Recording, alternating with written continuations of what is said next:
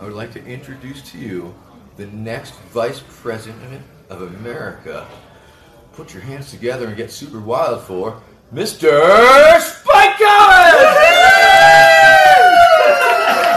Come on down!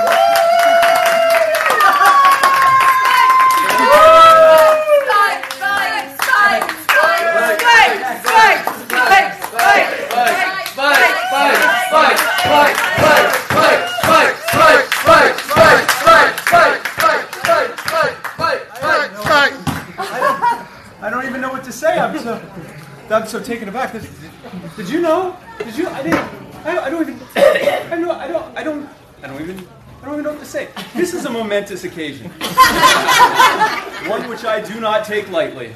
I thank you, Vermin and Team Supreme, for the confidence you have demonstrated in choosing me to be your running mate for this historic race for the White House. I am honored, and I humbly accept your pick for me to be the Vice President of these United States.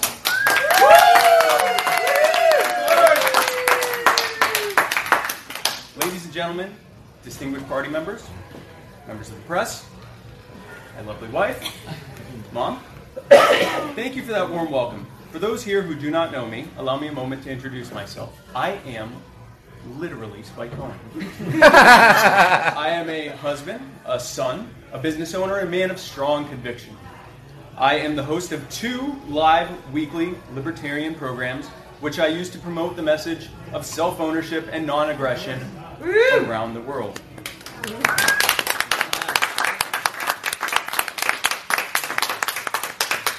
In the first grade, I read 815 books in order to win a school contest and get a free pizza at Pizza Hut. And it was delicious. Thank you.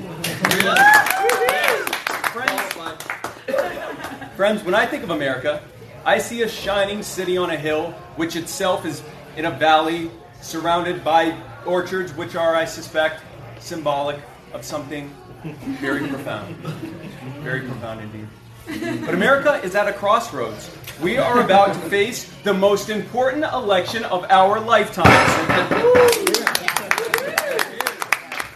And it is crucial that we, the Libertarian Party, nominate candidates, serious candidates, for president and vice president who will not only win this election, but make positive changes that Americans will enjoy for many generations to come.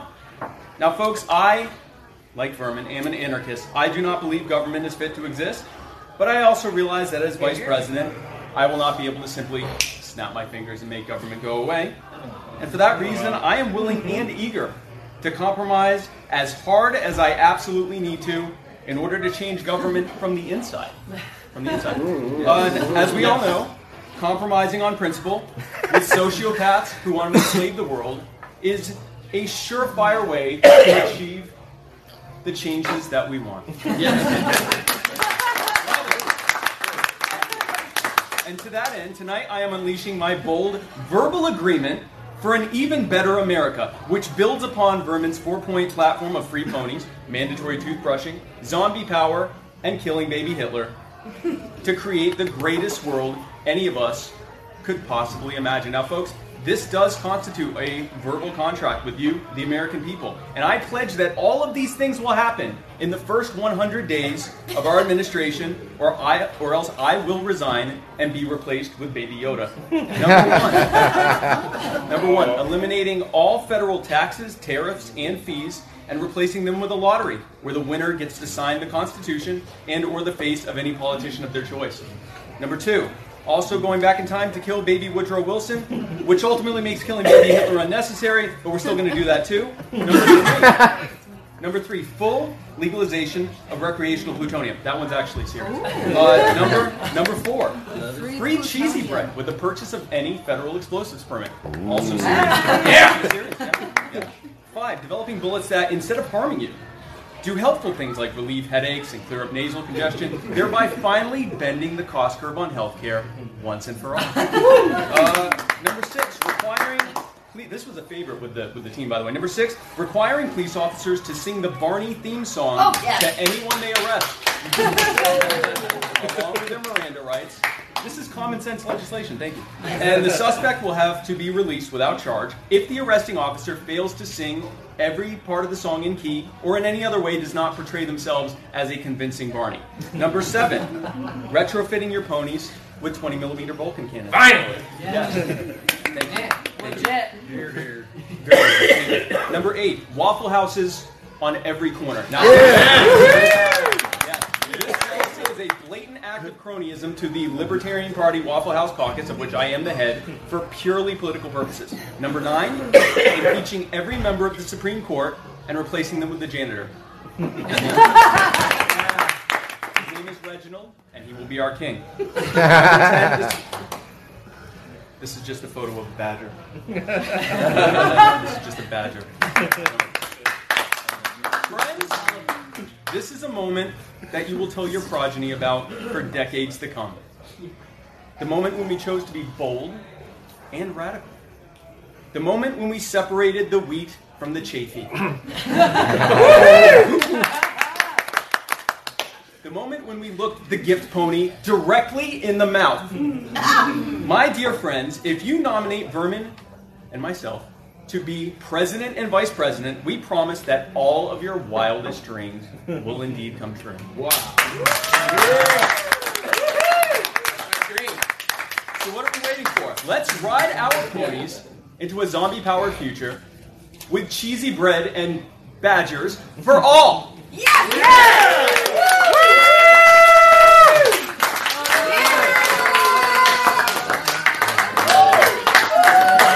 Victory, people! Follow us to victory! Victory! Victory!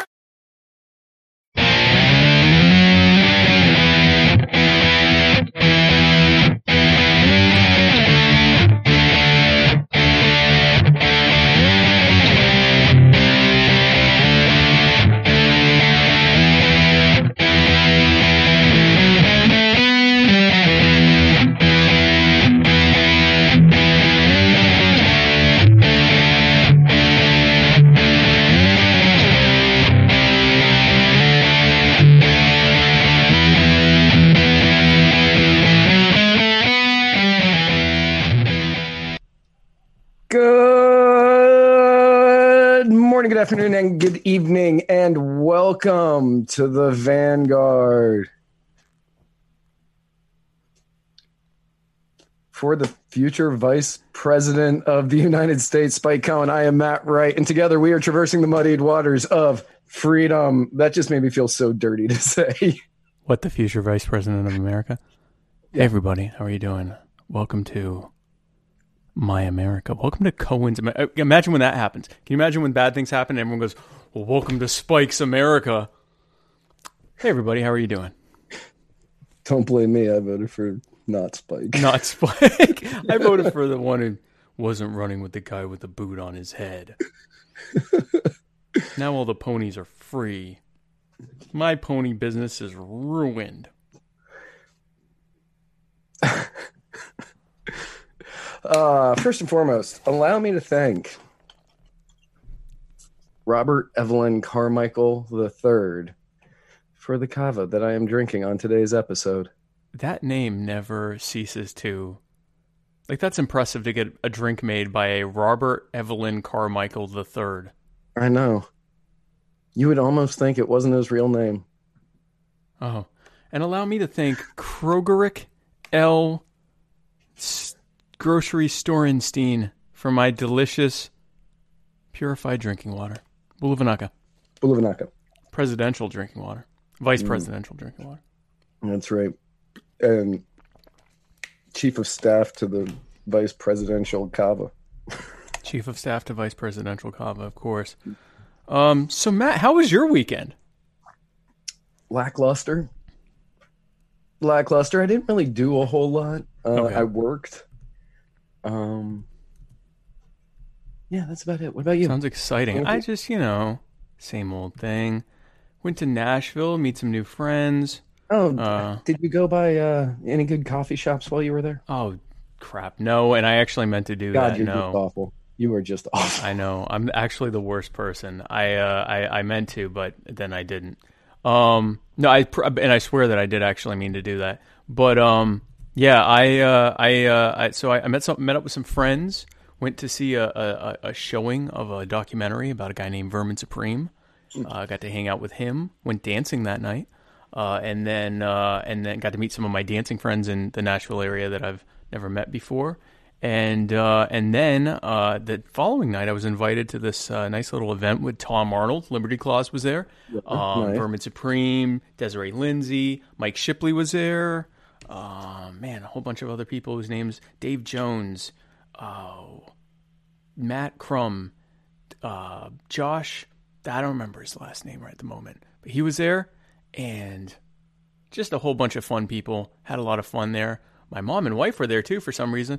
And, yeah, just having a good time. And then it turns out that Vermin Supreme wants me to be his vice president. And thankfully, I had a 10-point plan, my verbal contract for an even better America that I keep on me at all the times. And so it was serendipitous, to say the least, Matt. Well, it's just really good you had it on you in That's this what moment. I'm saying. Yeah. So, yeah, no, it was a very good thing. So, so this episode is brought to you by the, where are we? Libertarian Party Libertarian Dad Bod Calendar, featuring this sexy vice president right there. The vice president of America right there with his nipples all engorged. And you can have that for the low holiday price of $12, which includes taxes and shipping. $12 right out the door, right to your doorstep or your mailbox or whatever. And you can take that. It's got me. It's got Vermin. It's got a bunch of other people in it, and you can hang it from your fridge or wherever you hang sexy libertarian men in your home. $12. LibertarianDadBod.com. It's also brought to you, of course, by the Libertarian Party Waffle House Caucus, which is, of course, the fastest growing waffle-related, what are we calling it? Waffle-related caucus of the... Gosh, I don't even remember. What are we calling them? I don't know. You have changed it now like 4 different times. You've changed it from we were the fastest growing food-based libertarian caucus. We're the fastest food service-based libertarian caucus. Now we're the fastest growing waffle-based caucus. Well, I mean, we're just, I don't know what the Bob's Big Boy Caucus did this week, but as far as I understand, we are the fastest growing waffle caucus and donkey related caucus. And then also brought to you by the Supreme Spike 2020 campaign. And we hope to have your vote in over there in next November. Actually, we need your vote before that, Matt, because we have to we need to get enough delegates to get to Austin and for the Libertarian Party convention and vote for Vermin to be president and for this guy right here to be your next vice president. So we're going to be working on that next few months. Matt?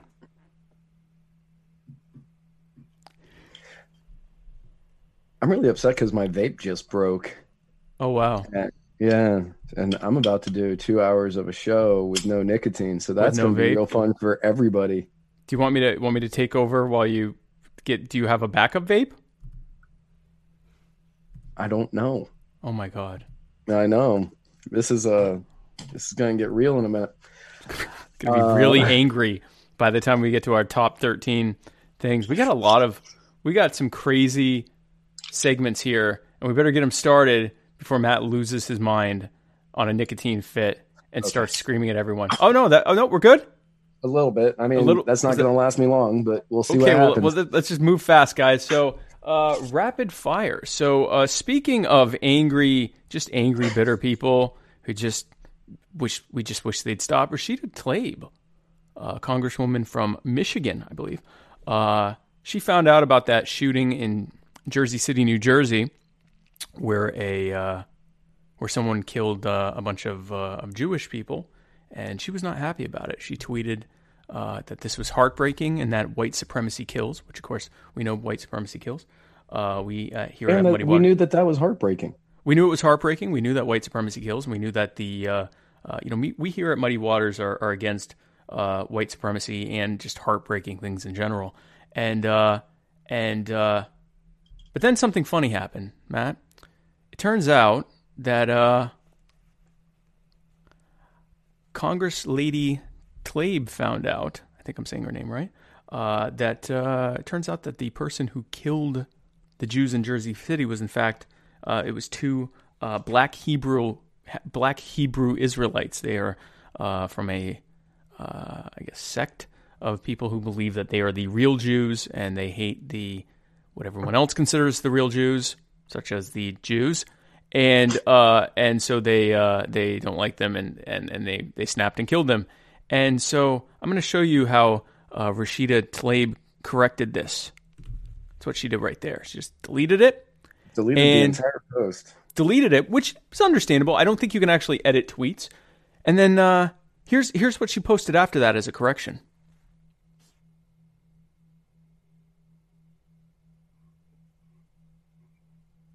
Uh-oh. No, weird. Did we not get that? Did we not get that overlay? My understanding was that this was heartbreaking. Anyway, so she didn't tweet anything else after that and has completely ignored it since. Yeah, not a word from her about this since it turned out that it was two black Hebrew Israelites that killed the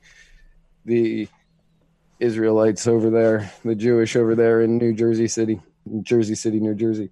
Now, again, I understand that she deleted her initial tweet. It was incorrect, and it's insensitive to the people, the victims of the It's the insensitive to the white supremacists. It's insensitive to the people she blamed. No, it's insensitive to the families of the people who died, that, you're blaming it on this thing and whatever. Fine.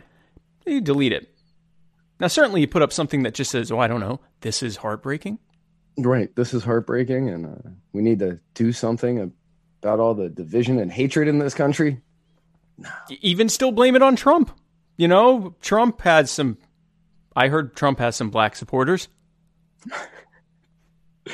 These were obviously Trump supporters. Obvious Trump These were supporters. obviously Trump supporters. Obvious Trump supporters. Strike again, guys. Black Hebrew Israelites who hate Jewish people are obviously Trump supporters. I mean, they check all the boxes. Right. Or you could have, I'm not even saying that she needed to go after black Hebrew Israelites or anything like that. Even just say, hey, still think it's heartbreaking. And I'm correcting something. You don't even have to acknowledge that you're correcting anything. Nope, nothing. It's almost as though she didn't actually care about dead Jews or find it heartbreaking at all, Matt. It's almost as though she really didn't care. Grandstand. Almost, just a little bit. She was just trying to grandstand on the bodies of the dead Jewish people. Almost. In Jersey City. That's what it seems like. It just felt grandstandy on body-y. It felt kind of Jewy body standy grandy. And so that happened. And so we wish her well. Speaking of grandstanding, my favorite activist. Speaking of which, on the grandstanding on the bodies of slightly less morbid grandstanding. My favorite activist, Greta Thunberg, got the Time Person of the Year award. Of course, Matt, unavailable for comment were any of the Hong Kong protesters because they were out doing something. Yeah. I find this one particular. Like, people are like, "Oh, you can't pick on her. She's a kid. You can't pick on her. She's got autism or she's got selective mutism or whatever." And it's like, yeah, I can, because you decide to parade yourself out there in the public. Selective mutism? Yeah, selective mutism. Because her brain don't work well, as she one time said when she couldn't answer a question. And I'm not making fun of her. She did say that, and she said it very brokenly. Because, as they said, she has slight autism and selective mutism. Her mutism's awful selective. Real selective. Like, whenever somebody asks her a question that doesn't have a script for. But yeah, she is real good when she has a script and she has a teleprompter, and she's real good when she doesn't have anybody asking her questions, and she can just sit there and say things like, "How dare you?" You have This is stolen my wrong. childhood. I wish I had that video. We had this video of Greta Thunberg as a Swedish death metal singer, and it was just, Oh yeah, we opened with that one week. I remember. oh that. my lord, that was amazing. That was so good. I respected her a lot more after that, actually. I shouldn't even be here. Boom, boom, boom, boom, boom, boom. But yeah, the people in Hong Kong who are out there daily fighting for their freedoms, fighting to gain what so many of us here in America take for granted. And Greta Thunberg is coming over here on her sailboat and then riding around in diesel trains, eating out of single-use plastic tubs, dipping bread from single-use plastic bags. And You have to keep your bread clean, Matt. Listen, I remember what it was like being a teenager that's on fire for stuff I believe in, which was mostly weed legalization. But I was on fire for it, as was the weed. That's not true, though. I've always been sober. And so I get it. This is something that means a lot to you. You're going around the world and you're doing all this stuff. I'm not really upset at her because everyone's telling her, hey, we want you to go around the world and talk about this and you're doing a great thing. I'm not really, I'm having a hard time being upset at a 16-year-old who's convinced that she's saving the world. It's the cynical people behind it who intentionally are putting this kid up to face not just legitimate scorn, but also just some bitter people giving her endless ridicule about stuff like her autism or how she looks or whatever. So only for one purpose, so that they can turn around and go, how dare you make fun of this child, and equate anyone giving legitimate criticisms of what she's having to say with those, the worst people that are treating her that way. And it's just an incredibly, it's the whole, put a kid in front of everyone and, subject them to all sorts of ridicule and everything else so that you can use them as a victim. Exactly. And so it's sad. It's sad. And but she's on the cover of Time, so that's good for her. So speaking of, she got the cover of Time, and that's because Time magazine has an agenda to push, and none of it does it include increasing the freedoms of people from somewhere else. Yeah.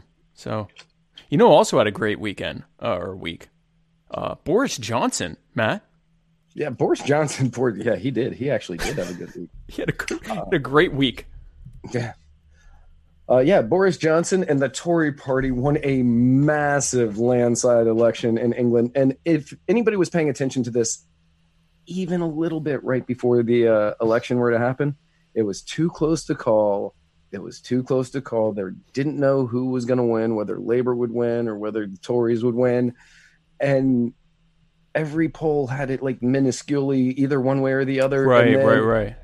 Bam, just Tories overran the English government.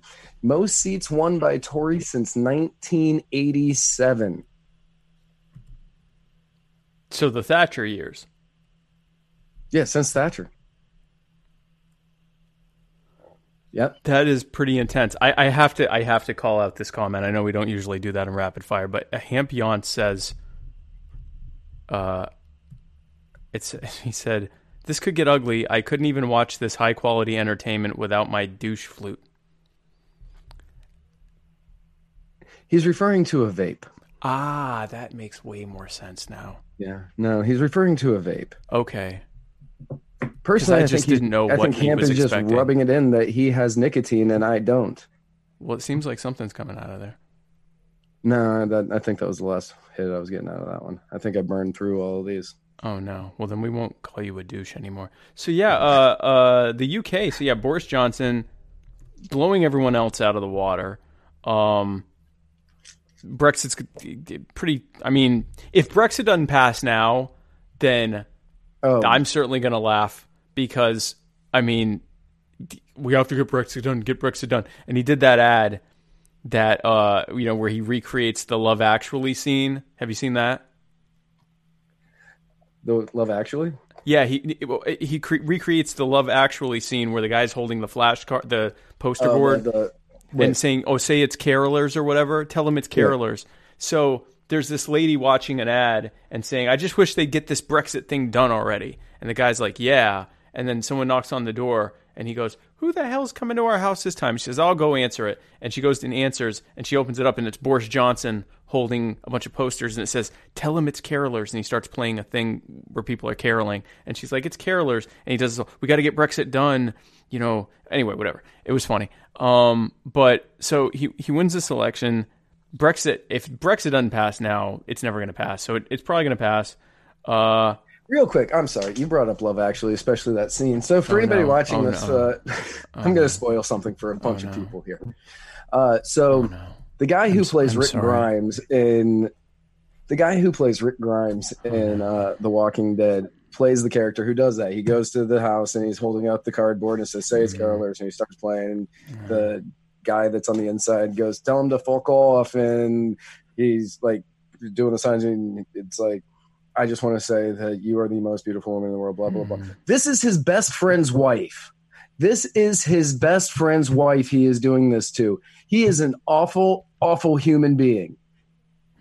Just terrible. You do not do that to your best friend's wife, nor his wife or her wife. It's almost 2020. Yeah, don't assume genders here, please. Right. So, like, so many people were like, that was such a sweet scene. And I was like, it's that guy's his wife. An asshole. It's his best friend's wife. So Brexit probably going to happen. Right, Brexit's probably going to happen. Speaking of banging your friend's wife, Brexit probably going to happen, but yeah, the British people, Matt, not very happy at all, as they would say. They're not happy. Well, 40 some odd percent are. Yeah, I was going to say, it really kind of depends on which British people you're asking here. A plurality of British voters certainly are. But the rest of them, not so much. And our own Matt Wright was on the scene. I'm marching because I'm really angry that the Tories have been elected. We're going to lose the NHS. I feel like we're living in there's no compassion in the society. Like, if people want to elect someone like Boris Johnson, who has said horrible, horrible things about so many sort of marginalised groups, I just think it's fucked. It's totally... I'm angry. I'm marching because I'm angry. Donald J. Trump is now President of the United States. President Obama is the ex-president. And Mr. Trump, for the moment, steps... We're marching for our freedom and for our country, and for all the vulnerable people who are being fucked over by the Tories. For their gracious aid. I am so sorry to my world. I am so sorry to my world. This is not I'm sorry to your world, too. I'm sorry. We will face challenges. There's so much potential but we will get the job done. For beauty and for devastation. We gather in this one moment, it's almost incomprehensible that they can exist right now. And we are grateful. So close. I think Brexit is a really stupid idea, and I am very worried about what's going to happen. Luckily, there are many options for me as an EU migrant, but I'm even more worried for my Scottish friends who are going to be stuck here on a very small island with a bunch of bigots. What a great honor to be able to introduce for the first time ever anywhere the 45th President of the United States of America, Donald. All of those not from England, by the way. Not one of them, decidedly not. But she was sorry for her world. So yeah, she's very sorry for the entire world. I would be. I am as well. I'm sorry, world. And Bass says that apparently I haven't heard the song Layla by Eric Clapton. He spelled it incorrectly. But yes, I have heard the song Layla. And that still is the same instance. Because, hey, do you know what the difference between a baby and a bag of cocaine is? $1.50. Eric Clapton would never let a bag of cocaine fall out a window. Yeah. And he took George Harrison's wife. So he's an asshole too. Yeah, you're not helping, Bass. So we have two types of shows. One that's political and one where like Matt rants about pop culture. Random pop culture. Yeah. It's like the most rant, like why our last episode, you were mad at Titanic. the entire franchise. That's because Titanic is the worst movie of like ever, and it's so bad, and it should have never won Best Picture. And why is that? Stupid Academy didn't want it to be the first $1 billion film ever made. It never would have been Best Picture. That's good stuff. So speaking of Titanic, Virginia.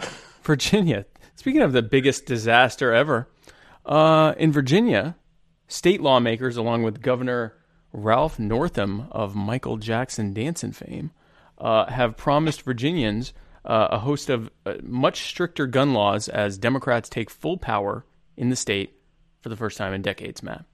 Yeah, probably about for the first time since the Tories won this kind of election. It's just been a 1980s record-breaking type of day. Yeah. So, as we all know, Virginia turned blue a couple of weeks back, and one of the many things that the Democrats have been running on in Virginia, my former home state, which I'm very glad to have left, is very much stricter gun control.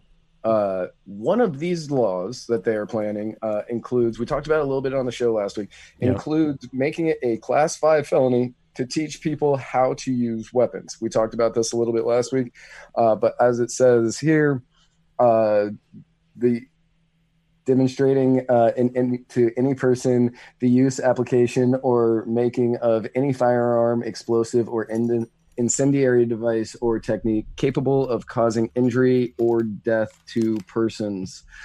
Basically, if I teach you how to use a gun, a weapon. I am now committing a weapon. Anyway, not just if I were to show you in my keys and say, "Hey, listen," if I tell like a female friend or something, "Hey, if someone's attacking you, you get your keys and you poke them in the eyeball. That'll fix it." I just committed Class 5 felony. So if you're in Virginia, just disregard all that.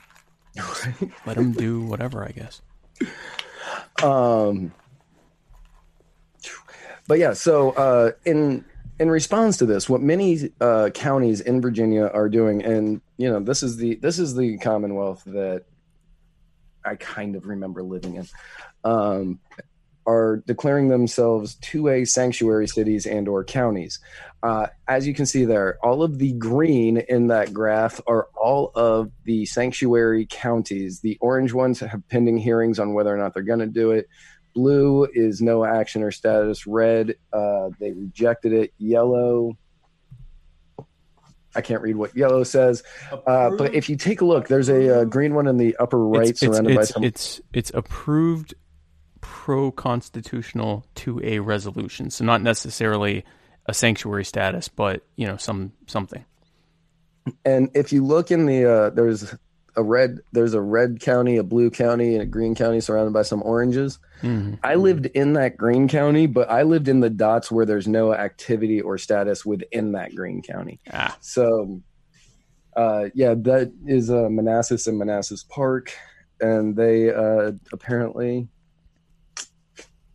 are not going to be doing anything to try to protect themselves. Now, many legal scholars are saying that this is just for show. There's nothing that the counties can actually do.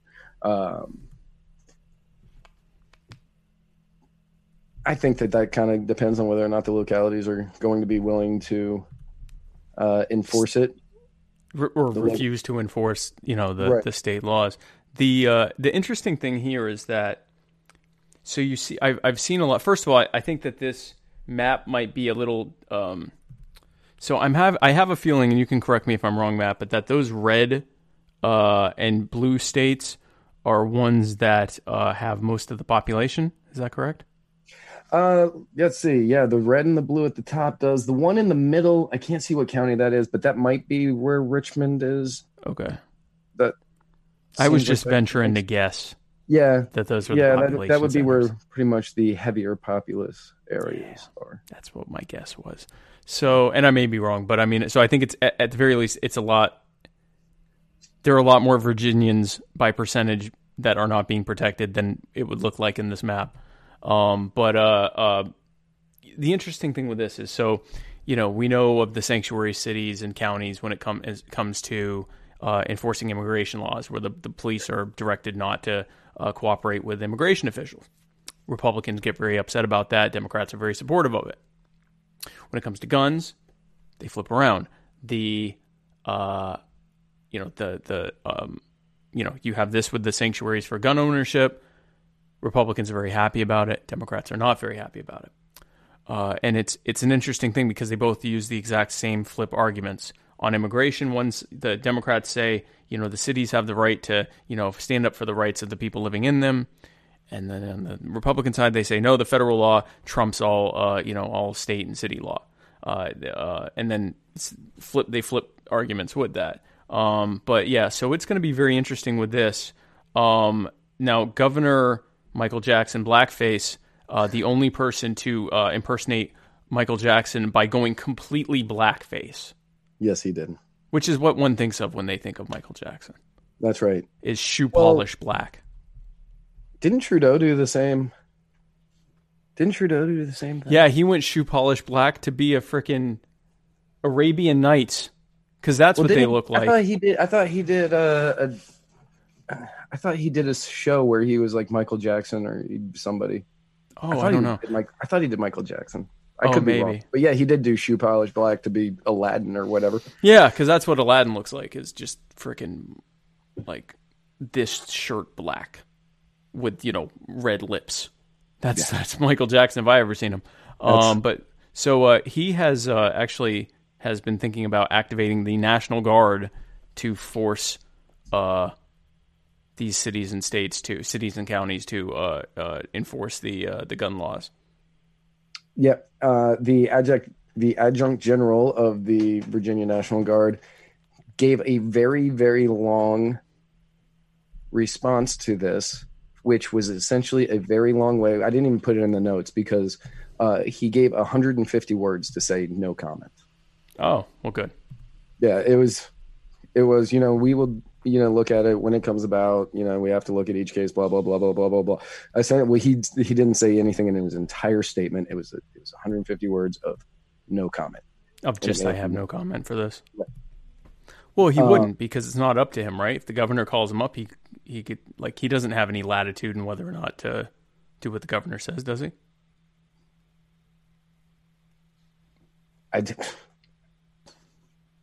Don't know. No comment. Okay. Yeah, and I don't either. I don't know. Yeah. So, in defense of this,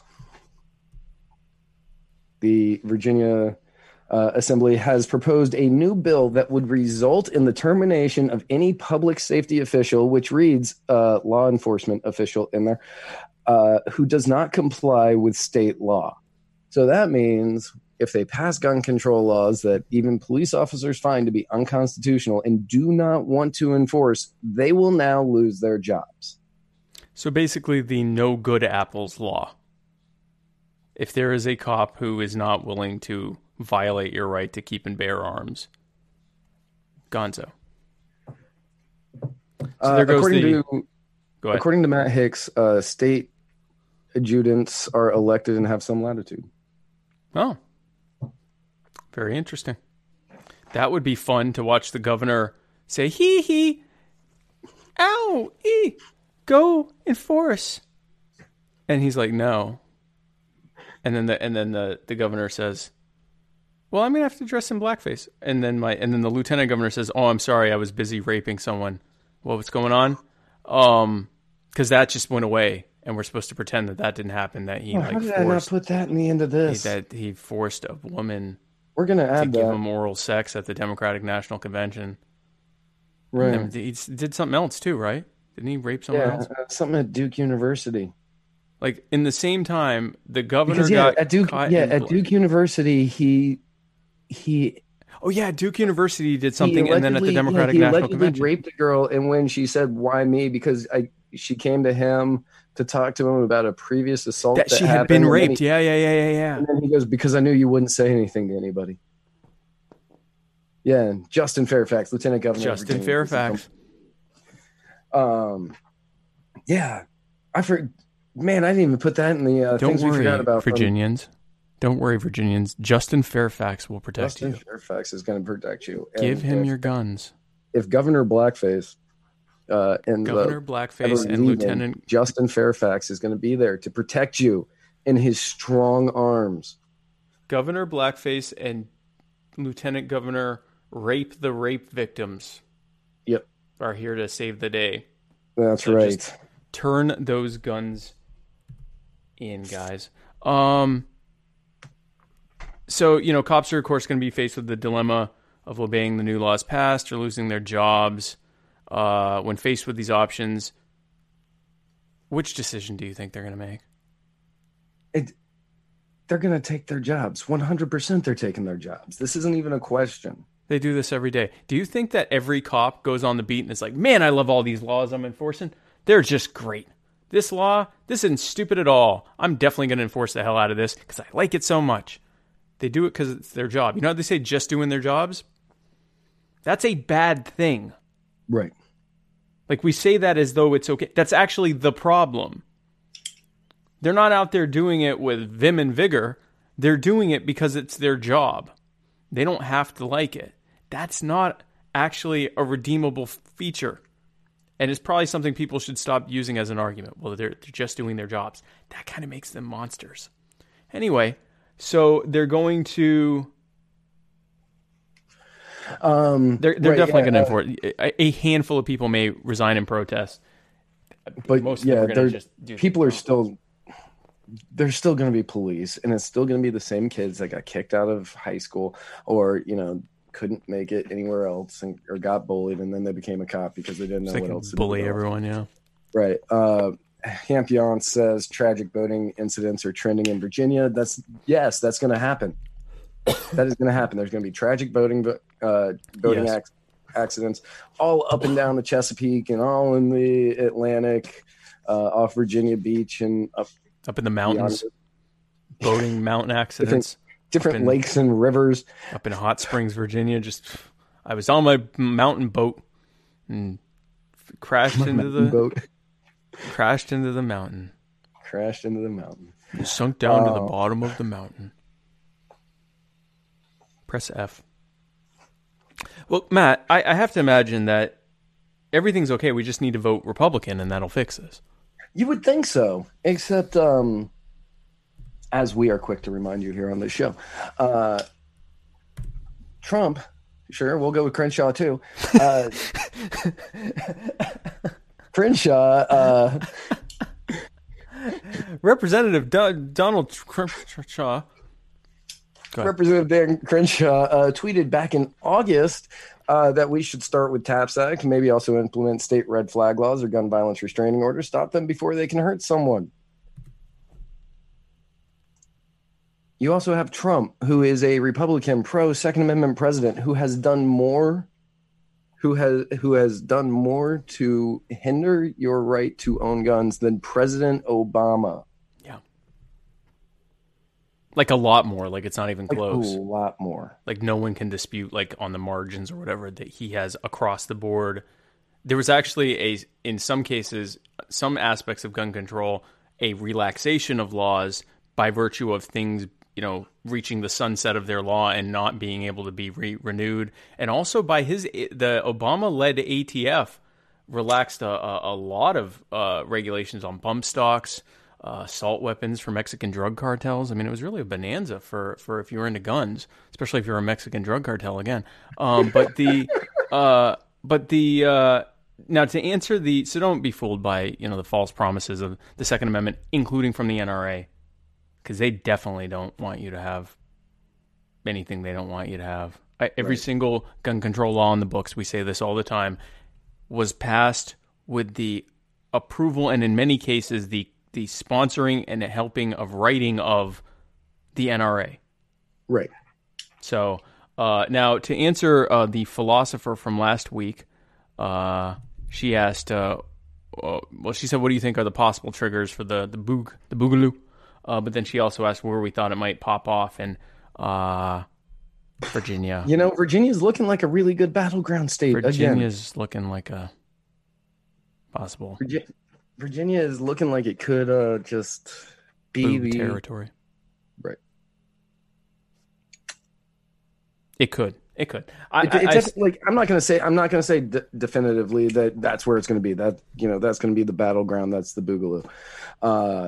But if you have police officers who are saying, "Look, I have to do this, or I'm losing my job," you're going to have people going, "I don't care about your job." Yeah.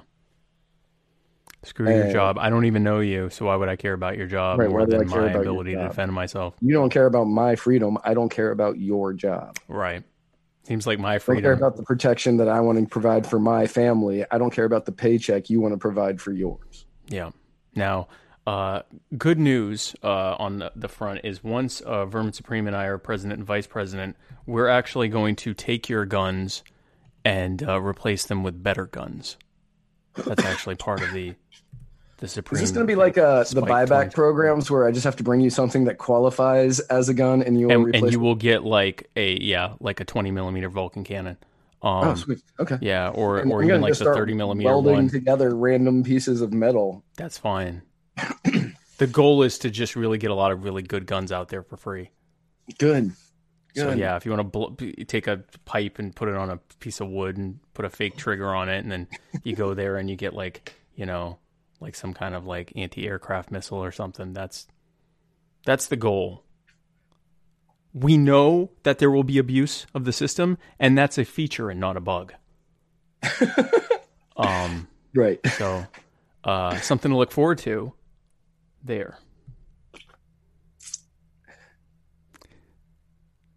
Speaking of something to look forward to, Matt, it's now time for the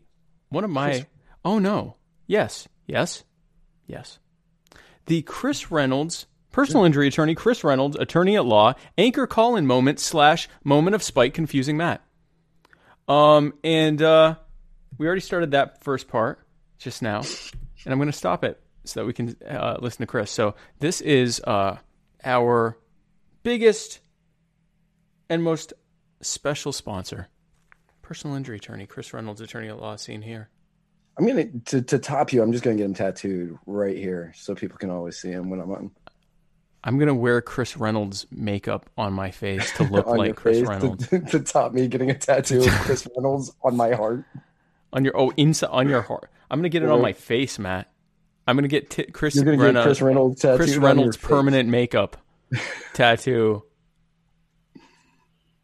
That's a promise, America. So this is our... we only have one for today, but I bet it's special because it says special. So this is from Chris Reynolds, attorney at law. Personal injury attorney Chris Reynolds here, coming at you with a little bit of illness, unfortunately, but with the big news of vice presidential candidate Spike Cohen and his announcement that he is running, I had to get something out, obviously. Of course. So one of the first things that it got me thinking was of all the amazing vice presidents that we've had throughout our country's tenure, which one would be most like Spike? And everyone knows obviously that I'm an Aaron Burr guy. But is he more of a Walter Mondale? Is he more of a Carter? Maybe even a Dan Quayle? I don't know. I would love Spike to kind of give us, if he could mix and match from a couple of the big ones, who he would like to be. Oh no. I'd like to consider myself a bit of a Coolidge, combined with. He wasn't ever a vice president, though. Was he? I don't think he was. Yeah, he was Harding's vice president, right? Was he? Or am I completely screwing up that timeline? Hang on, we have the internet. We can find this out. I didn't think he was. Starting to sound like a bit of a quail, tell you the truth. Well, you have the looks of a quail. Thank you. I have the hair situation of a quail. And I mean like the bird. Oh yeah, he was vice president. No, he wasn't. That's a lie. That's a dirty, dirty lie. No, I don't think he was. No? Man, my timeline is all kinds of screwed up. Does this include like candidates, people that didn't actually get to be president? Because I'm definitely not a Sarah Palin. I will tell you. Okay, that. so yes, he was the vice president under William G. Harding. Warren G. Harding. Warren G. Harding. Let's see who else. A little bit of. So, yeah. Definitely not. Did you say Andrew Johnson? Yeah. I mean, yeah. He fired the entire judicial. Right. That's right. And he got impeached. I mean, he did get impeached when he was president, but he got away with it. He got away with it. Bass says you seem like a Gerald Ford, except Spike will have been elected. I'm not nearly as athletic as Gerald Ford was. So not the Sandy Koufax that we all hoped you'd be. You're definitely not.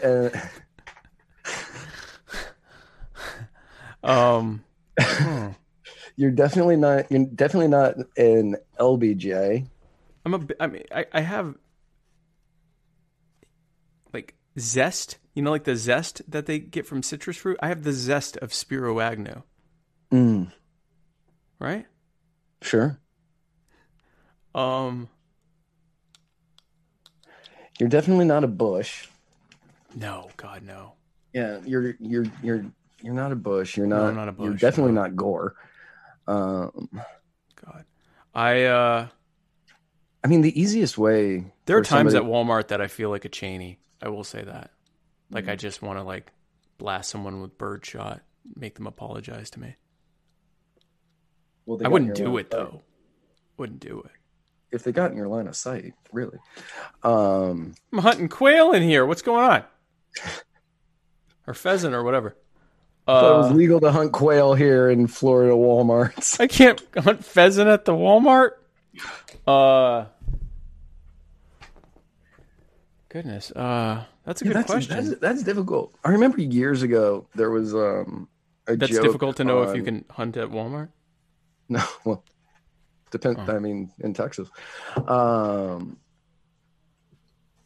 was a joke on how do you make somebody obsolete?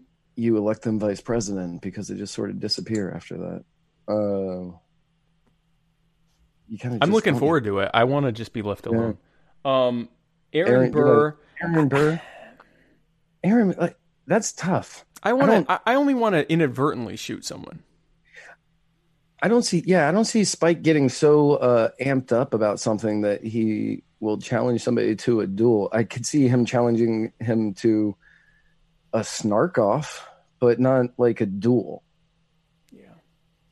But my snark is almost as likely to kill as a flintlock pistol from the 18th century. So that's Strom Thurmond. But he was never a vice presidential candidate. Yeah, he wasn't vice president. He lived for like 400 years, but I don't think he was ever. That would be nice to live a long time. Yeah. Live a long time. Yeah. Man. Yeah, I think those would probably be my. Definitely not Truman. Right. Definitely not Truman. But that's a good question, guys. If you can think of a vice president or vice presidential candidate that you think I'm like, be sure to let us know, and I will tell you no or yes. Actually, I might tell you yes because I don't know. So yeah. So thank you for that question, Chris. I think I tagged you. I wore you up until when they announced me, and I switched over to my name tag here. So because I didn't know what was about to happen, and I had no idea. I like that you put your name tag on upside down. By the way, I didn't know I did that. So I went and I hugged my mom, and as I was bending down to hug my wife, who was thrilled, by the way. She looks super happy. She's so happy about all that. It fell off, and I just put it back on, but I didn't realize I had it on upside down. I was just focused on the badger, man. I was just focused on the badger. Right. So yeah, point 10. That point 10 was important. The point 10. It was part of your 10-point verbal agreement. Was a badger. Oh yeah. Point number 10. Yeah, absolutely. And it was definitely important, and I'm glad that I that I got it done. And speaking of getting it done, Matt, my friend. That was one hell of a workaround to get there. Nice job, This though. is, let me tell you something, Matt. We got in fact, some libertarians were not happy when, I guess former, he's still governor now, right? Or has the inauguration already happened? Gone now. I think he's gone. I'm not sure how Kentucky does it, but I think he's done. Well, recently unelected or de-elected, replaced... Non-re-elected. Replaced Governor Matt Bevin had a fun... We're just all having fun weeks. He had a week. So upon... Pictured here, having a fun week. That's... Jesus. Upon leaving office, Matt Bevin, pictured there, with what appears to be something in his mouth. Yeah. He restored the voting rights to over 140,000 convicted felons and issued more than 400 pardons. Now, of the 140,000 voting restorations, all of them were granted to nonviolent offenders. Which is good. That's good. We're like a good majority of the pardons that he gave were also to nonviolent offenders. Also so good. Both of those, very, very good things. Those are good things. We're happy so far. The story so far, good story. Yeah, good story. But he didn't stop there. Uh-oh.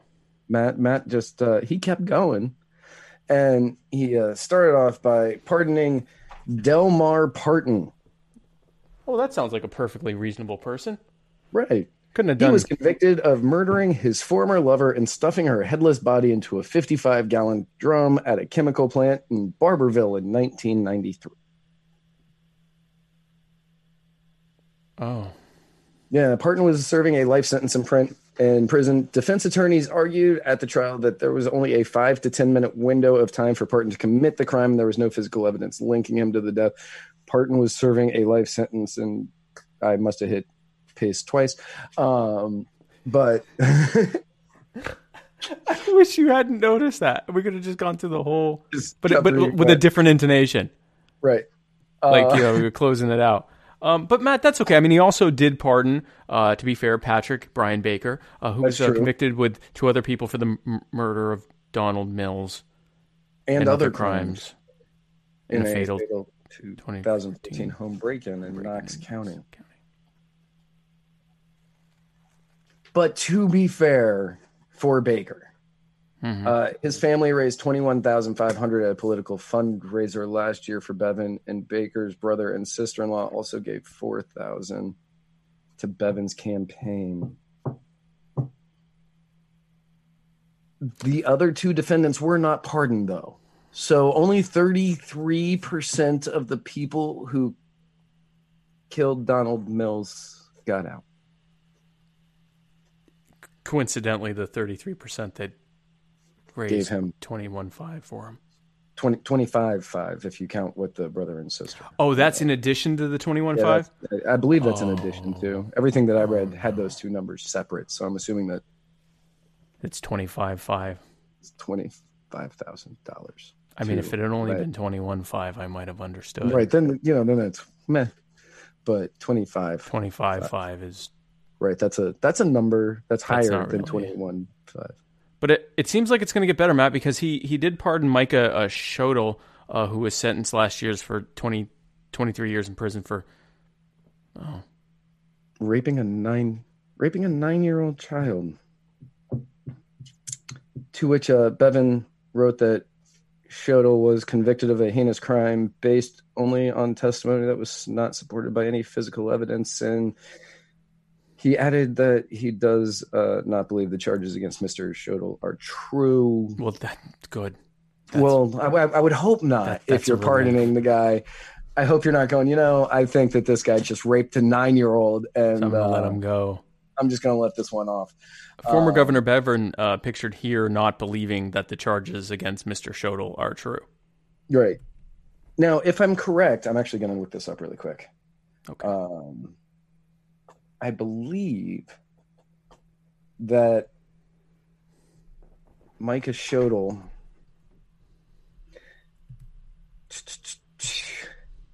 I believe he had a video go viral where he was talking to somebody about it.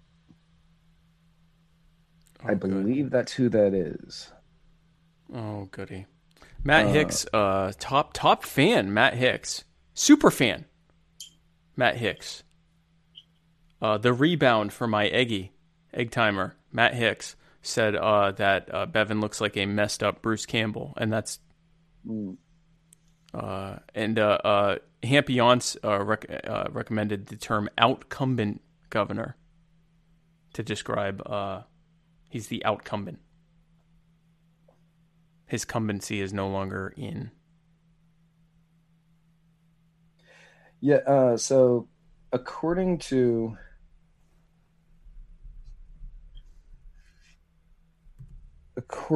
this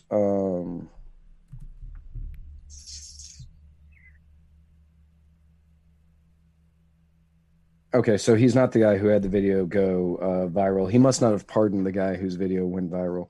Oh, okay. Well, that's a bright spot in the story, I guess. We can be thankful for that, Matt. We can be thankful that he only let one pedophile rapist out. Yeah, I mean, so to be clear, we haven't looked at the evidence, and who knows, maybe he saw something, and we certainly talk about the fact that a lot of people get railroaded in the justice system, and that could very well be the case.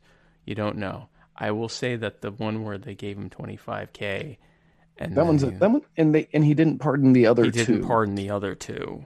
Right. Now, just looking at this basic case report from the North Kentucky Tribune. Right.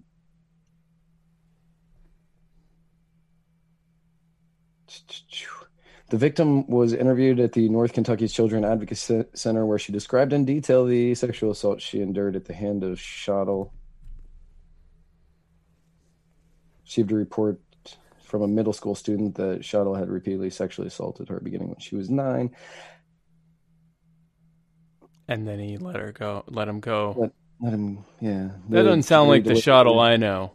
Yeah, that's not the Shodel that Matt Bevan knows, definitely. Matt Bevan knows a kinder, more gentle Shodel.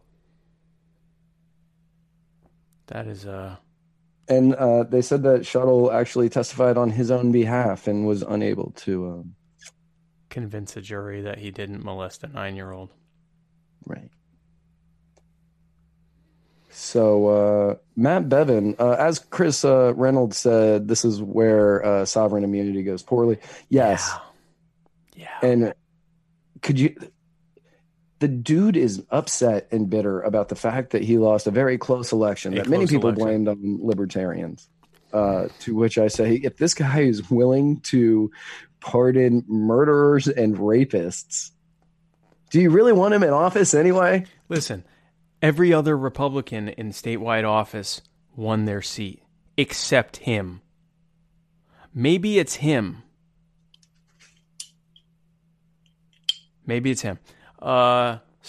So speaking of just a series of horrors, we aren't 100% sure, guys. This might be our last episode of the year. I hate to say that, but the problem is, next Tuesday is Christmas Eve. Right. And the Tuesday after that is New Year's. And somebody has plans for both. If I know my situation, I already have plans for those times. Because I probably have plans for those times. I don't know if I have plans for those times. Oh, I will be sitting wherever. I will be made to know soon if I have plans for those times. If I don't, we'll be doing some special holiday episodes of the Muddy Waters of Freedom. But just in case we don't, if we do a Christmas episode, well, one, I need to know because I need to make sure that I pack it. But I have a very nice Christmas robe that I'm going to be wearing on that episode. Perfect. That's perfect. And I will be wearing, of course, a stocking boot now that I'm Vermin Supreme's vice presidential candidate. That seems appropriate. Seems And appropriate. I will be showing off the massive lack of chest hair yet again if we do a Christmas episode. That looks really good and not uneven at all. Right. But so for the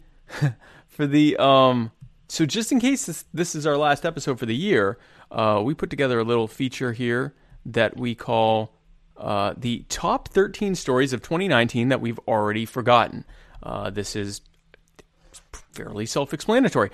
These are 13 stories from 2013 that we have already forgotten. But that we liked. It didn't really take a lot. That pretty much explains what it was. Now, I came up with this idea a couple of months ago, and I was trying to figure out different stories. And luckily, we keep very extensive show notes. So I was going through, being like, "Oh, I totally forgot that happened. Huh? I wonder whatever happened with that. We never did any follow up, and neither did anybody else because otherwise we would have done it." We would have covered it if it was being covered. We would have covered it, and it was not covered. In some of these stories, I remembered them happening, but it was amazing that it was within this calendar year. Much like number one on our list, the longest government shutdown in American history happened in 2019. This has been a long year, folks. It didn't feel like it, I know. It certainly didn't for me. And yet, remember the longest government shutdown in American history?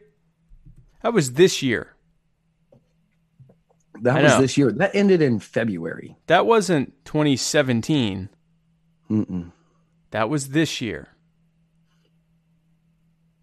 This year's when that happened. That was literally I this believe year. that actually started shortly before or after Christmas last year. Yeah. And it ended in February. Of this year. It was like 49 days, I believe. So it started less than a year ago from today and ended 10 months ago. So number 2. Oh, by the way, usually on a countdown... Oh, yeah, Jacob LaBelle. I remember I called it. Yes, you did. You were... Oh, that's right. I wonder if I still have that somewhere. I have the bets written He down was like somewhere. to the day, right? Yeah, he was really close to the day. He was like, yeah, on February 12th at 8:32 a.m. Central... Eastern Standard Time. We're gonna. Well, he'd do Central because he's in. Well, that just makes him wrong. He's in Noah's stand. Well, I just got back from Central Time, and me getting back from Central Time, guys, is why this show is late. Because I'm like, oh, that's only 9.5 hours back. I'll be back by 7:30. There's no time zones. So, because I'm smart. By the way, so the countdown usually starts at, for example, 13 and then goes down to 1. We're not doing it that way. We're going to count from 1 to 13 because I'm really smart. So number 2, of course, is the Venezuela upheaval, which, again, happened this year. Yeah, happened this year. You know that thing we've been talking about for 17 years? That happened this year. That happened this year. The U.S. was back in the other socialist... The not as socialist. The kinder socialist. The nicer socialist. The U.S. was backing him, and the world seemed like it was kind of pairing off for World War III, picking teams for what would later be called the Allies and the Axis of Evil by the people who won. Right. That was this year. And now it's still kind of ish happening, but yeah. Yeah, I was going to say, what happened with that? It's still kind of Maduro is still there. The other socialist, Guaido. Mm-hmm. Guaido. He's still there. I think there's a little bit of a stalemate. I am certain that dissidents are being quietly murdered all over. I was going to say, is there an official president there as of yet? Well, it depends on who you ask. So that's kind of okay. So it's where we left off. Yeah, it's where we left off. If you ask the U.S. and their allies, U.S. government and their allies, it's Guaido. And if you ask Russia and them, they say Muroski. And so number 3, of course, Tide Pods. Tide Pods. Another Remember thing when that hadn't that been happening for 10 years now? Yeah, Didn't the that kids- start with the Gen kids X? The kids were eating the Tide Pods. Eating Tide Pods. They had Gronkowski from the Patriots, formerly of the Patriots, doing PSAs about please don't eat Tide Pods. Laundry detergent. Right. Please. Yeah, that was earlier this year. That was earlier this year. I mean, that felt like that was easily 10 years ago. That felt like that was back when I didn't realize I was technically a millennial and I blamed everything on millennials, and then I had to kind of shift and change to blaming the Zoomers, Generation Z. Yeah, Tide Pods, that happened this year. Yep. So then we have the greatest hoax of the year also happened this year, but we talked about it so much and it became such a pop culture phenomenon. Dave Chappelle talked about it. It was we're talking Saturday Night Live talked about it. It made Juicy it almost Smollett. Jussie Smollett. It made it almost seem like it happened so long ago because it became it had just become the biggest pop culture like reference. Some of our most popular memes on Muddy Waters Media are all related to Juicy Smollett. Some of my favorite ones that I've made were either Juicy Smollett or R. Kelly, but especially Juicy Smollett. So, Jussie, for those who don't remember, Jussie Smollett, I don't even remember how to say his name correctly now. Jussie Smollett, I think. Juicy Smollett was an actor. Jussie Smollett. Jussie Smollett, yeah. Was an actor on Empire who said that in the freezing blizzard temperatures, negative temperatures of downtown Chicago, two white men with MAGA hats recognized him as a racist MAGA hat wearing homophobe who wants to kill a gay guy would know the gay guy from or he said, or what was it, the F word, N word from Empire, because they definitely know all about the cast of Empire because they're watching Empire, and he had bleach thrown on him. And so to get rid of him, they poured a little bit of bleach on him just to splash him a bit and put a noose around him, but just a little, and then they ran away into downtown Chicago. Southside Chicago. Well known for lots of white men with MAGA hats roaming around looking for F-word, N-words to take out. Because he went, if I remember correctly, he went to a Subway at 2 a.m. For a sandwich at 2 in the morning in negative 13-degree temperatures. Decided to walk. This was the story the man came up with. Mm-hmm. So he definitely doesn't have a future as a writer or a playwright. So we when this happened, we tried to be very sensitive. I remember we had that was the Bear Down episode with Joshua Smith. Yep. And we were all trying our best to say, well, if it happened, that's terrible, and we certainly don't, and still don't. We don't endorse assault for any reason, any aggressive assault for any reason, especially not, giving someone a hard time because they're black or they're gay or whatever. We are completely against that. There was just something that sounded a little off. And like Dave Chappelle said, everyone was shocked that black people weren't supporting Jussie. But they were supporting him. With their silence. They were very much supporting Jussie by just hoping Jussie would shut up. Right. So my understanding is the FBI is still investigating. I think he's actually going to be charged with something. Like, that didn't go away for him. It's just kind of died down a little. Yeah, so I remember that Chicago dropped all the charges, and he had to pay the salaries of everybody that was working on that case. Yeah, they dropped the charges from Empire. But then one of the DAs was like, well, yeah, we still think he did it. So it's actually, which made it illegal because they can't just drop charges because someone pays something without it being adjudicated in court. You can't just say, oh, well, we like him. So I don't remember everything that happened with that, but yeah, that story technically is still going on, just not quite as white hot as it used to be. But that brings us, of course, to number 5, Blexit, Exodus, and Walk Away. I would like to talk about Jexodus for a minute. You know, real quick, before you get into Jexodus, when I was going through all of our old show notes and I just saw one that said hashtag Jexodus, I laughed for like 5 minutes and I said, I don't even care. That's going in this list. Jexodus. Here are the two things that have annoyed me a lot recently.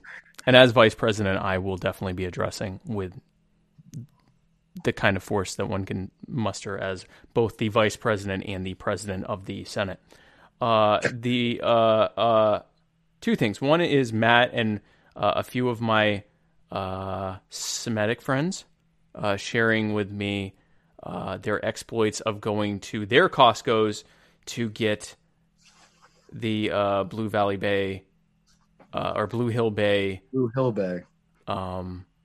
honey maple. Oh God, it's been so long I don't even remember. Oh, honey maple smoked salmon, and showing me how they have lots of it and they just eat it whenever they want to, and I can't. Almost had some for this show today because Costco hates this Jew and is about to learn what that's going to do for them. That will definitely. All options are on the table for Costco. That annoys me. And the other thing that annoys me is Jexodus. Jexodus. Why don't you just call it Exodus? Yeah, isn't it the same thing? Exodus implies Jews. That's what Exodus was. That's right. When the Jews left Egypt to wander in the desert, which is kind of an apropos thing. So the Jews are leaving the Democratic Party to wander aimlessly among the Republicans. Why Jexodus? Blexit makes sense. It's a play on Brexit, British exit. This is black exit. Walk away is just kind of straightforward. Walk away from the Democratic Party. Okay. Right. You're still seeing reports on walk away and a little bit on Blexit. You don't really see Jexodus anymore, but you're not seeing it like it once was. It's not let's leave. Now everything's kind of been inundated with impeachment and Jexodus. Yeah, Chris Reynolds is saying that's unnecessary. It's entirely unnecessary. If you said the Exodus, oh, you mean like with the Jews, right? Right? Huh? Yeah. Moses was likely a Jew, I'm pretty sure. Exactly, Chris. Yeah, I'm willing to bet. Willing to bet that Moses was a Jew. Hamp Yance says Costco is getting disrupted under Supreme Cohen admin. I don't want to say they're getting disrupted. I don't want to say they're not, though. I don't want to say they're not. I want to say that they should just maybe consider who they're dealing with. That's all I'm saying. Just consider who you're dealing with, okay? I'm surprised you went with that photo. I mean, it makes sense for the tagline, but I really thought you were going to use the giraffe one.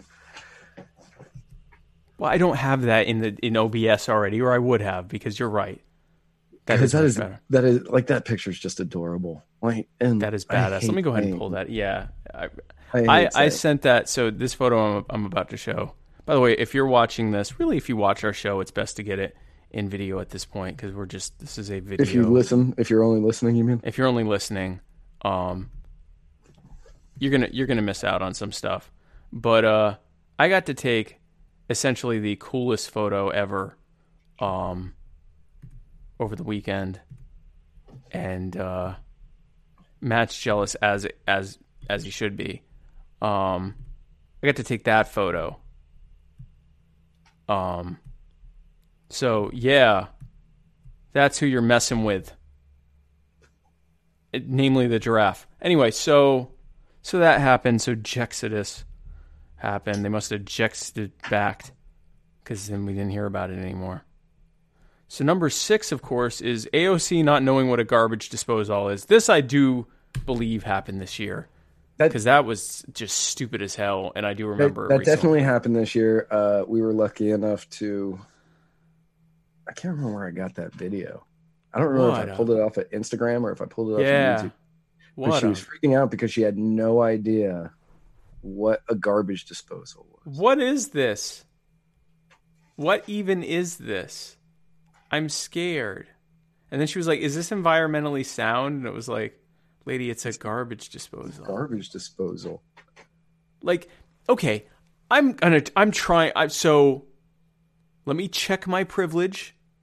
Okay, I am running for vice president alongside an ANCOM, so let me check my privilege and let me just, I have to think this is not someone who got here from a marginalized developing country.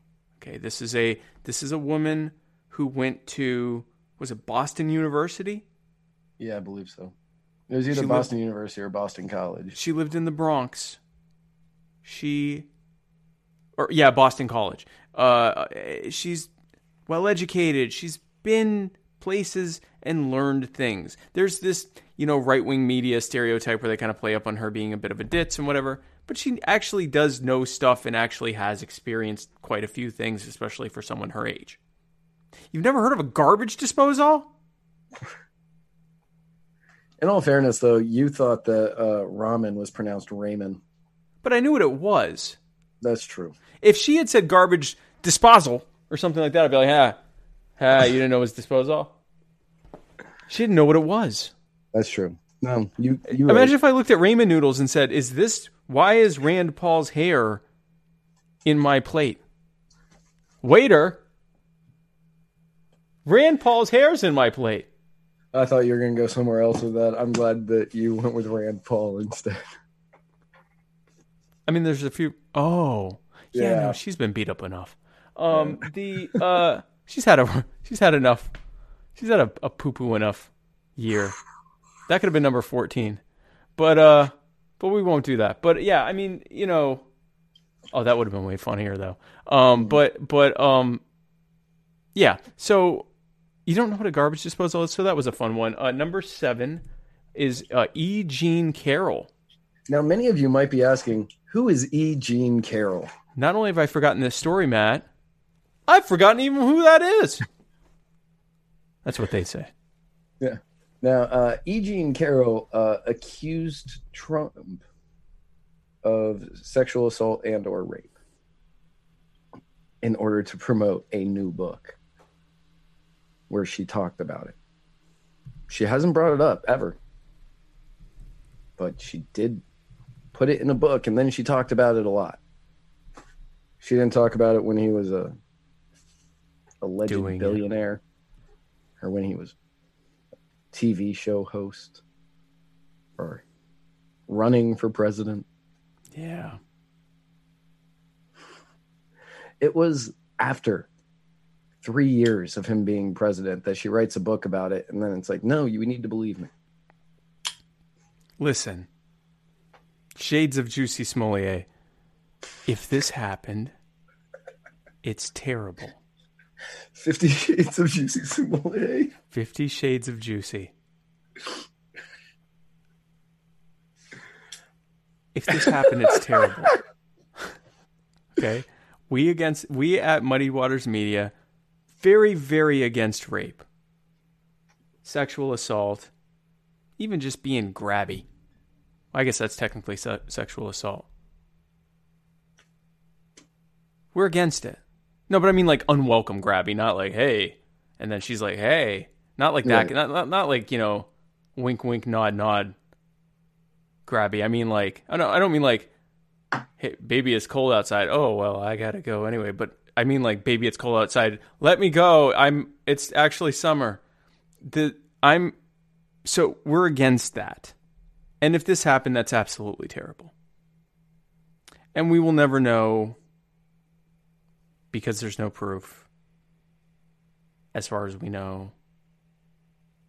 And it just, she is saying that he did it. Mm-hmm. Yep. And we don't know. We don't know. We don't know. A few people have accused him of stuff. His own wife said that he did during their divorce trial. So we don't know. Not the new one, the old one. No, because she hasn't divorced him yet. But the yeah, we don't know. I threw in a yet.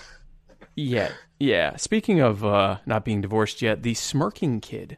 The smirking kid. Smirking kid. The smirking kid from Matt Bevin territory. The white supremacist hate Nazi smirking. The smirking kid. Yeah, he smirking kid. He and a group of schoolmates. Like, I remember this being this year, and I remember this breaking the internet. Yeah, because there were a bunch of awful Nazi white supremacist 15-year-olders that were in DC, harassing everybody that was around them and harassing a group of Native Americans who were protesting something. And there was a video and a picture of the smirking kid went viral, and everybody said that he was evil. And then, what it looked like was a Native American being surrounded by a bunch of white smirking kids, including one that was really close to him, smirking at him, and it looked like they were surrounding him and they were chanting and making fun of him, and he was just bravely banging on his I'm not sure what kind of drum it's called, doing a tribal chant.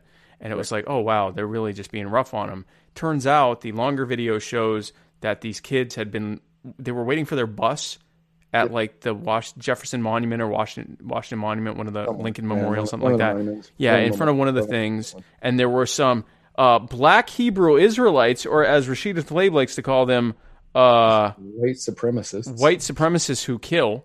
They were there screaming because they mostly hate Jews, but they hate white people in general. And so they were screaming at the white kids and calling them gay. And there was, I guess, one or two black kids that were in the class with it, because there were some black kids in the class, and they were getting screamed at too and being called all sorts of slurs.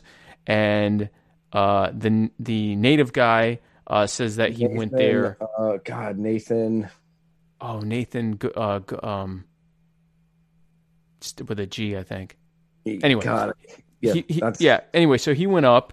He said to diffuse tension, but he kind of went up in front of this kid who's being screamed at by a bunch of people wearing robes and threatening him, while all the adults are gone with getting the bus, which was really a genius move for them to do. And this guy walks right up to him and starts, banging his drum and chanting, and this awkward teenager smirked. And the kid, the kids were kind of like chanting along with it. Once he started doing the thing, they started chanting with it, yeah. Right, they started chanting along with it, but, they're 15, 16-year-old kids. And he went right up into the one's face who, if you watch the full video, he's just sitting there and you can just see he's feeling very awkward about the entire thing, but he just had a smirk on his face. He had a resting smirk face. He had I'm not sure what's going on right now. I'm going to give the most non-threatening face I can. And people have these little clips of where the smirk looks a little smug or whatever, and it's like he was literally just like that. So that was a very interesting example of how media can take a snippet from a full story and turn it into something else entirely. And it's kind of scary that they have that ability to do that. Right. Now, here was a story that was not even remotely up to interpretation of what exactly happened. And that, of course, is the New Zealand mosque shooting, where been great if I had written down some notes of what this person's name was, but he went to the two mosques in New Zealand. And I made the mistake of watching that video. I watched it as well. And there's a point where you almost forget it's real because it looks like a first-person shooter. Yeah, because of how he had the GoPro and everything. Yeah. He filmed it specifically to look like, or at least it seemed.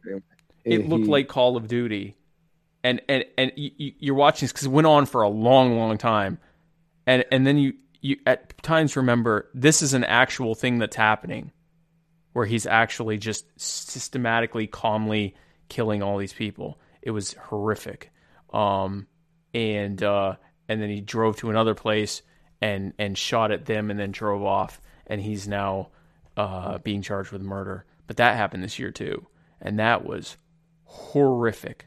That was horrific. That was awful to watch. I remember watching that video, and you had like some sense of detachment watching it because it does feel like you're watching a video game. And then when you realize that you're not, that's when it kind of clicks, and it's like, oh man, I just watched him murder a lot. It was absolutely crazy. Patricia Snell Cohen, my mother, said maybe he was just practicing not rolling his eyes. I'm going to assume that you're referring to Smirking Kid and not the New Zealand mosque shooter.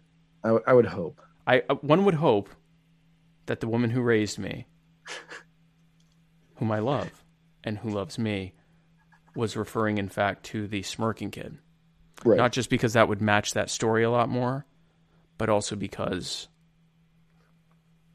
it really wouldn't match the shooting one. Right. So, but speaking of people with resting something phases. Then we have, what's next? Oh, yes. Yes. Alyssa Milano saying she's not going to have sex with her husband and calling for other people. Abortion laws were overturned. Until all of the, I think, one anti-abortion law was overturned. By the way, I came up with that was the Celibexit, by the way, which is much better than Jexodus. How about Sexodus? That would be an example of better. That would be an example of adding a letter to Exodus and it making sense to even have to do it in the first place. Right. Saying Jewish Exodus is like saying Jewish smoked salmon.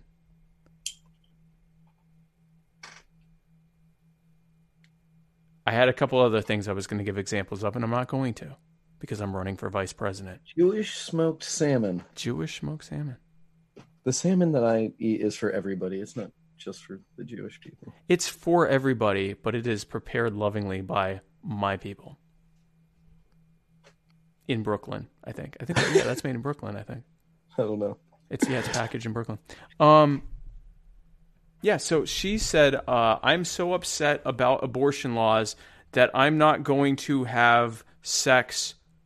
I'm going to be celibate. And then that way, and all the other women should also be celibate if we're pro-choice. And that way we don't accidentally get pregnant, to which the pro-lifer said, this is exactly what we wanted. Thank you. Right. This is what we've been teaching. This is what we wanted you to do. Right. So thank you for that. Yep. And then immediately upon realizing what she had called for, she said, no, women, you own your bodies. Go out there and be sluts if you want. Calling for I am all for. Go ahead, ladies, do it. A vagexodus, if you will. I think that's just an abortion.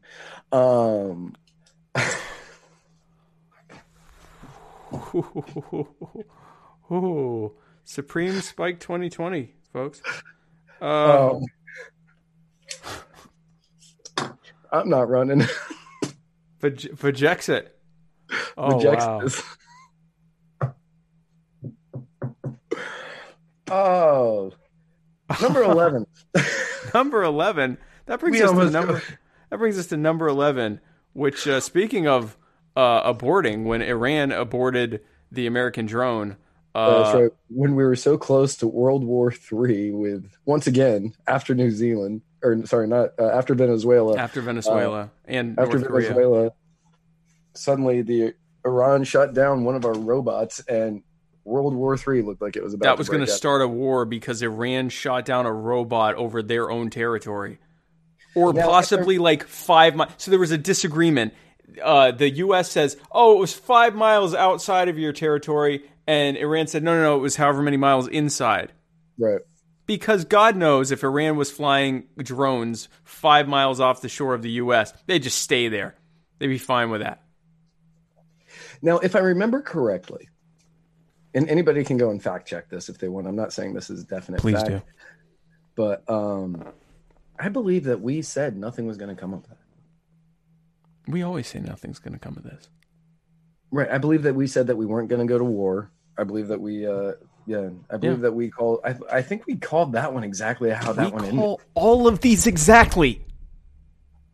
This is why you need me as your vice president. If anyone watches this show, this is why you just need us as your news source, but and vice president, and because if you watch this show, here's what you get: 2 almost uncomfortably attractive men. Just amazing witty humor, wholesome humor. What Jackson is.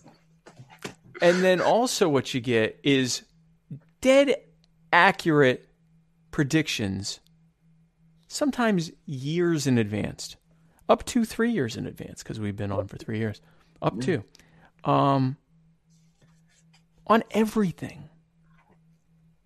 Very rarely are we not completely right. And we will even say, we're calling this is what's going to happen. And then that's exactly what happens. Now, to be fair, we often are correct by taking the absolutely most cynical view possible. And it rarely fails us. Yeah, the cynical view has really worked out. It's just really I'm feeling good about it. The almost existentialist / nihilist view of just like, it's going to be the worst thing, and it doesn't even matter. But see, we haven't actually bet on the worst thing every time. A lot of times we bet on nothing. It's just a lot of talk and brinksmanship is what we bet on. That's a good point. So not necessarily the worst, just the most cynical. We're going to go to a nuclear apocalypse. It's that we're betting both sides are going to talk about it, and then one day it's just going to go away, and we're never going to hear about it again. Which is what always happens with Iran. Like even with after they shot down our robot, they took over a British tanker ship, and then something else happened, and yet nothing. Do you know why nothing's going to happen? Because no one actually wants to go to war. That's right. The U.S. doesn't want to go to war with a country that has... I mean, it's a much... You look at Afghanistan's population, you look at Iraq's population. Iran's on a completely different level. They also have a lot more resources. Iran's a relatively wealthy country in that region. The U.S. doesn't want that. And Iran either already has or soon will have nuclear weapons. The U.S. definitely doesn't want that. That's why they put up with all the from North Korea. They would never put up with that from a country without nuclear weapons. They would have already brought liberty and democracy to that country long ago. And so that didn't happen. Speaking of a thing that didn't really happen, Matt Wright. This 100%. This 100% really happened. No. Listen. Thank you to a poll from our lovely viewers and listeners. Listen. I just want you to pretend for a second. I can't believe you found that. Okay. So some Russian agency has like all of our Facebook information now because Matt submitted our photos to this. Right. What would I look like if I was a whore app? And so 59% of our viewers voted for me. Wait. Don't look at the numbers. I encourage you, our intrepid viewer, whom I love personally, to not look at the numbers. Look at my hair. Look at my eyes. Look at my eyebrows. Look at my eyes. Look at me. You, as I stated back then, look like you're given $5 BJs in back of the trailer park. I look like I'm going to a modeling show. Okay, well, first of all, a lot of sleepers do that. And second of all, I've done some research on this because you tried to pull this on me while I'm out of town. And I'm like, listen, I always knew something was up here, and I figured it out. This is Illuminati stuff, okay? This is... You don't actually think Matt looks better, okay? The evil eye, or the watchful eye they call it, over in Bohemian Grove or wherever they cooked up this cockamamie idea that Matt looks better than me. I like how you went that way instead of doing it from the lips up to the eyes. No, this is way better. I mean, listen, this is elementary stuff. Okay? Elementary stuff. Chris Reynolds says Spike is take home to mom cute, and that Matt is one night stand quality. Thank you. Your mom says that you are the daughter she never had. Vermin Supreme looked at these photos and said, "Oh, I know what I want. I know what I want." That's all I'm saying. Did he look at those photos? Yes. So, speaking of... So, before we get to the last one, we had some people... We had Chris Reynolds throw in a couple. The Women's World Cup, which I believe the U.S. won. We didn't report that. We didn't report that on this show, but I believe that's what happened. The Area 51 raid. That was only a couple of months ago. Oh yeah, let's bomb. Let's raid Area 51. They can't catch us all. Right. Sri Lanka. The Easter Sri Lanka thing. Yeah. The big attack in Sri Lanka. Yeah. The Notre Dame Cathedral, which I'm a little upset that I missed when I was going through. But yes, the Notre Dame Cathedral burnt down. Oh, it did. Yeah, that's right. Yeah, it burnt down. And there were, of course, the people who were sure that this was because of, that Islam, the person named Islam decided to, take down the Notre Dame Cathedral because I don't know if you knew this, Matt, but there are some Muslims in France. That's right. It couldn't possibly be what it turned out to be, which was just like electrical thing or something. It was a problem, like one of the contractors had an electrical issue that I don't know. Like it was like stuff that happens to old wooden buildings. It couldn't possibly be that. It's definitely the religion that's been around for 1,300 years and suddenly decided to destroy the Notre Dame Cathedral. And then the people that got mad that people raised money to rebuild it, and they're like, why didn't you give that money to whatever I would have wanted it to go to instead? Hurricane Dorian was this year. Oh yeah. Well, that was I feel terrible for anyone who lost anything to Dorian. But I had a fun with that because I was in the mountains in outside of Atlanta. And I went to this really cool bar mitzvah of my cousin's, and then I got to hang out at a pool at a house up in the mountains, and then we went to the aquarium. That's when you went to go get the cookies. Yeah, and we got the cookies. My wife got the cookies she likes. She got to go to the zoo. It was like a lot of fun, and I'm hearing about all this terrible stuff with Dorian, and it turned out not to be. It was really bad in the Bahamas, right? Yeah. That was where it did like the real severe damage, but the U.S. didn't really get it that bad, and I got to have a really awesome 10-day long vacation out of it. So mixed feelings there. And then we also had Aunt Becky from Full House paying to get her kids into college. Admission scandal, yeah. The admission scandal, and I believe she is getting ready to go to prison. I'm not even 100% sure on that one. I kind of stopped following that story because personally I didn't see that she did anything wrong. It's the way she went about it. If you had just said, I'm going to stroke a check for the such and such wing and then you let my kid in, but she did this faking that her daughter was in a rowing team, kayaking team or some ridiculous thing. So I get the anger because what happened was she actually did rob someone else of an opportunity, someone who had devoted their life to kayaking only for frickin' Aunt Becky to have her Instagram thought kid steal your place in the admissions. And she's all like, oh, I'm so happy. Oh my gosh. So happy. That's my ass. Couldn't see it, but yeah, I was gonna say you didn't show us anything, man. I am not that flexible, but it was there, Matt. Apparently, also very sad news. Dewlap Nelson has not been fed the future chair of the Libertarian Party, Dewlap Nelson, has not been fed. Oh no! Well, here's the thing, guys. When I am vice president and Dewlap is the chair of the Libertarian Party, we're both going to be getting as much leafy greens and bananas and mangoes as we want. Or there's and meat and smoked salmon for me. I don't know if iguanas are herbivores, right? They don't eat meat. I don't know. You're asking the wrong guy.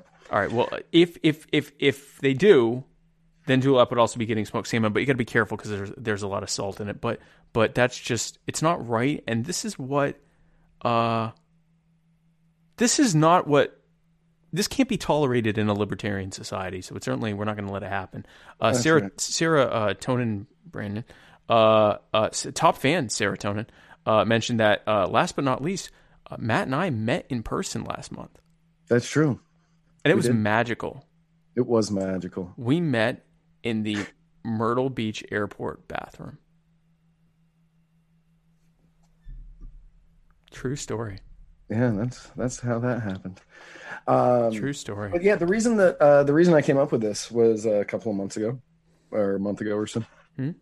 I noticed that there was this story that had mysteriously just kind of gone by the wayside, even though it had been huge news and everybody was talking about it. And then one day we just stopped. Yeah.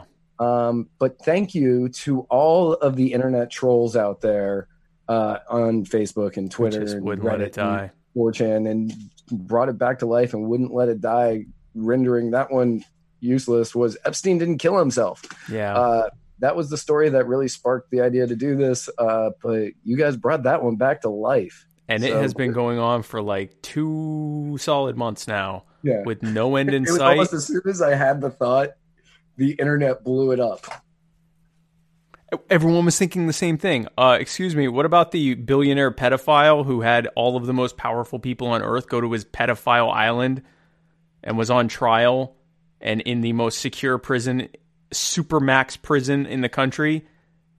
And also the camera was out and the guards weren't looking when he killed himself, despite the fact that they kept everything away from him that he could have possibly used to have killed himself, and despite the fact that his own family said that he was in high spirits about fighting the trial, and then he killed himself. And we all joked about the fact for freaking months when he was arrested that he was going to end up killing himself.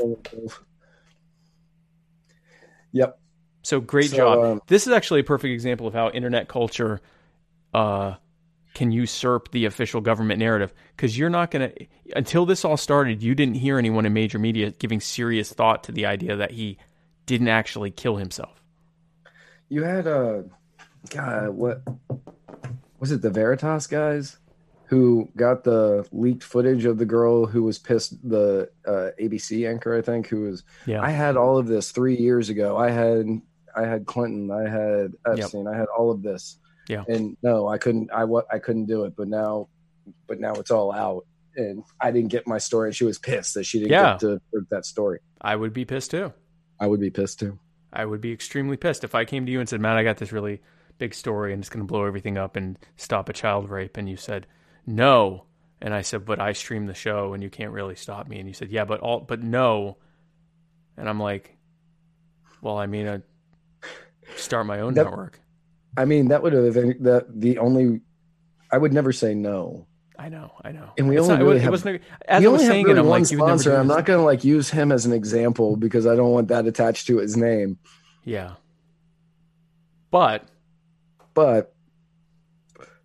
if you had something on Chris Reynolds, and I was like, man, I can't let you do that to Chris. Like, he's our main sponsor, and then you're like, yeah, but this is what he did. Yeah, but this is what I'd be like, well,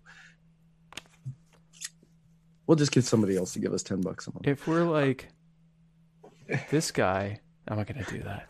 No, don't do that. I'm not going to do that. Chris Reynolds has never done anything to anybody. Chris Reynolds is not. Chris Reynolds would never. Chris Reynolds has done nothing but help people, to the best of my knowledge. Personal injury attorney Chris Reynolds, attorney at law, angel of a man. True, angel of a man. Angel of a man. We wouldn't have to not cover something that Chris Reynolds did, because it would be like really good. It'd be like, oh, did you hear that Chris Reynolds gave free rides to grandmas to get home with the groceries Yeah, it would be Chris Reynolds gave rides to people who were too drunk to drive home on New Year's Eve because he didn't want them risking getting DUIs or hurting people. Even though he's actually hurting his own business because they could drive and hurt someone and then they would need a personal injury attorney. He's literally going against his own financial interest to help you because he loves you that much. Yep. That's all I'm saying. That's right. Chris says to take him down if he ever deserves it. And Chris, that'll never happen because that won't happen because you're just, you don't deserve perfect. it. I would let you know beforehand. There's nothing to let him know. I mean, Chris doesn't do things wrong. So I mean, that's what happened in 2019. We may or may not have more episodes. But yeah, so this is going to be, so here's a preview for 2020. I'm going to be your vice president soon. And there's going to be a lot of changes that a lot of you may or may not be ready for. You know, I don't know if you're ready, is all I'm saying. Now, for those who missed the beginning of the show, where I laid out my 10-point plan, my verbal contract for an even better America, which builds upon Vermin's 4-point platform of free ponies, mandatory toothbrushing, zombie power, and killing baby Hitler. This plan is my verbal agreement to you. This constitutes a verbal contract with you, America, the American people, whom I love. And I pledge that all of these things will happen in the first 100 days of the Supreme Spike administration, or else I will resign and be replaced with Baby Yoda. Are you ready? Number 1, eliminating all federal taxes, tariffs, and fees, and replacing them with a lottery, where the winner gets to sign the Constitution and or the face of any politician of their choice. Number 2, also going back in time to kill baby Woodrow Wilson. Ultimately makes killing baby Hitler unnecessary, but we're still going to do that just to be safe, because you never know. Number 3, full legalization of recreational plutonium, a long-time Muddied Waters platform that we have. And that one's serious. Number 4, free cheesy bread with the purchase of any federal explosives permit. Also serious. That is a serious platform. Number 5, developing bullets that, instead of harming you, do helpful things like relieve headaches and clear up nasal congestion, thereby finally bending the cost curve on healthcare once and for all. Number 6, this one is actually, I think, my favorite, which is why I wrote it. Number 6, requires police officers to sing the Barney theme song to anyone they arrest, along with their Miranda rights, and the suspect will have to be released without incident, without charge, if they cannot sing every part of the song in key, or in any other way do not portray themselves to be a realistic Barney. Number 7, right? Number 7, we will retrofit your ponies with 20mm Vulcan cannons. # arm the ponies. You're such an idiot. Number 8, these are all real things, Matt. Number 8, Waffle Houses, every single corner. I do not care. I don't care if your house is on a corner. It's now a Waffle House. Man, does that mean that you're going to knock out every single corner, huh? All of them. Waffle House on Waffle House on Waffle House. So there would be, like right here, there'd be 4 Waffle Houses? Yes. I'm down. Like, I know we can get them bad boys up and running in 72 hours. If there's a hurricane, no one cares. Because you just go to the Waffle House on any of the corners. Right. Where do you live? Oh, turn at the Waffle House. Oh. Wouldn't that be every turn? Yes. Okay. GPS becomes super streamlined. Number 1, turn on the Waffle House, turn on the Waffle House, turn on the Waffle House, turn on the Waffle House, turn next to the Waffle House. And my house is next to, in between the Waffle House and the Waffle House.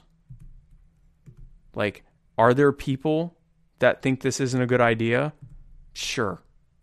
Why? Do you want to, Is it safe to call that anti-Semitism? Sure, but I don't see the problem. I just want to say I don't see a problem. I don't see the problem here. So, and then number 9, right? Number 9 is we will be impeaching every member of the Supreme Court and replacing them with the janitor. His name is Reginald, and he is, of course, our king. All hail King Reginald. And then, of course, number 10 is just literally a badger. It's just a badger. The policy is a badger, Matt.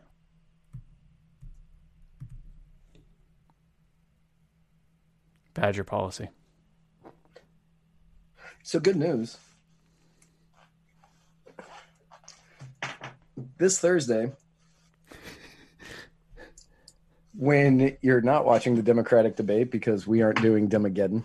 We are not doing Demageddon. No. We are not doing Demageddon. No, we're not. No, not now. For those of you who aren't watching the Democratic debate, which I assume is most of you, and for those of you who aren't at Star Wars, which I assume is slightly less of you, there will be a new episode of the Writer's Block. First episode in a couple of months of the Writer's Block. That's pretty cool. I'm looking forward to it. Aaron Nakamoto comes back on and joins me to discuss the curious case of Michael Edwards, who has been locked up in prison here in Florida since 1993 for giving cocaine to his ex-girlfriend. The rest of his life. 60 years. 60 years. 60 years. Fun fact that little teaser from the episode. The judge that locked him up said, "I will see it that you will never get out of prison for the rest of your life." Later was convicted for a non-violent crime of soliciting sex from hookers. Now, we don't like people being charged with non-violent crimes, but when that does happen to a judge who's been putting people away for the rest of their lives, well, I'd be lying if I said I wasn't happy. This is a preview of what my face is going to look like soon when I apply. Hey, everybody, I'm actually Spike Cohen. You think I'm Chris Reynolds? That's what it's going to look like when I get that. When I get that permanent makeup. Chris Reynolds asks if the Writer's Block is still a thing. Yeah, it's still a thing. It's just kind of a special whenever somebody wants to come on and discuss something specifically with me, and is willing to work around the difficult work schedule that I've had recently. Right. Yeah. No, it's good. I always love the Writer's Block. I am a huge fan of it. I appreciate it. I have. You ever been on the Writer's Block? Yes. Wait. I don't know if you have.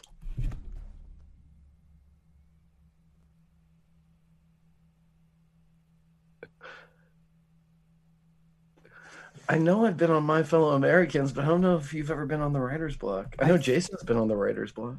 I have to have been on the Writer's Block. You would think. You've been on my show. Right. And I've been on this show. And I've been on Jason's show. Or Jason's been on my show.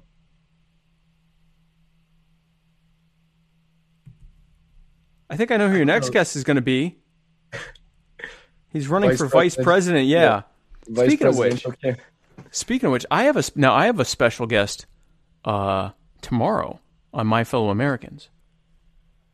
Pretty exciting. I have vice presidential candidate for the Supreme Spike campaign, Spike Cohen, pictured here, discovering that he's going to be Vermin Supreme's vice presidential running mate. Just a little gay, Matt. Dan Berman has been on both. Correct. Yeah. Dan Berman has done the bifecta. That's right. If he can somehow find a way to get on this show, which only one person has done. Have we only had one? We had Josh, Yeah, Josh is the only one. Oh man, we should do that more often. So tune in tomorrow. Spike Cohen going to be on there, going to talk about his fresh new vice presidential campaign, really shaking things up for the Libertarian Party. Can he win it? Can he get the delegates he needs in Austin next year?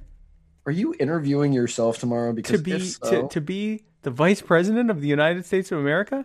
Please tell me you're interviewing yourself. Libertarian Party? Well, I am interviewing Spike Cohen. Why would I have put that there, Matt?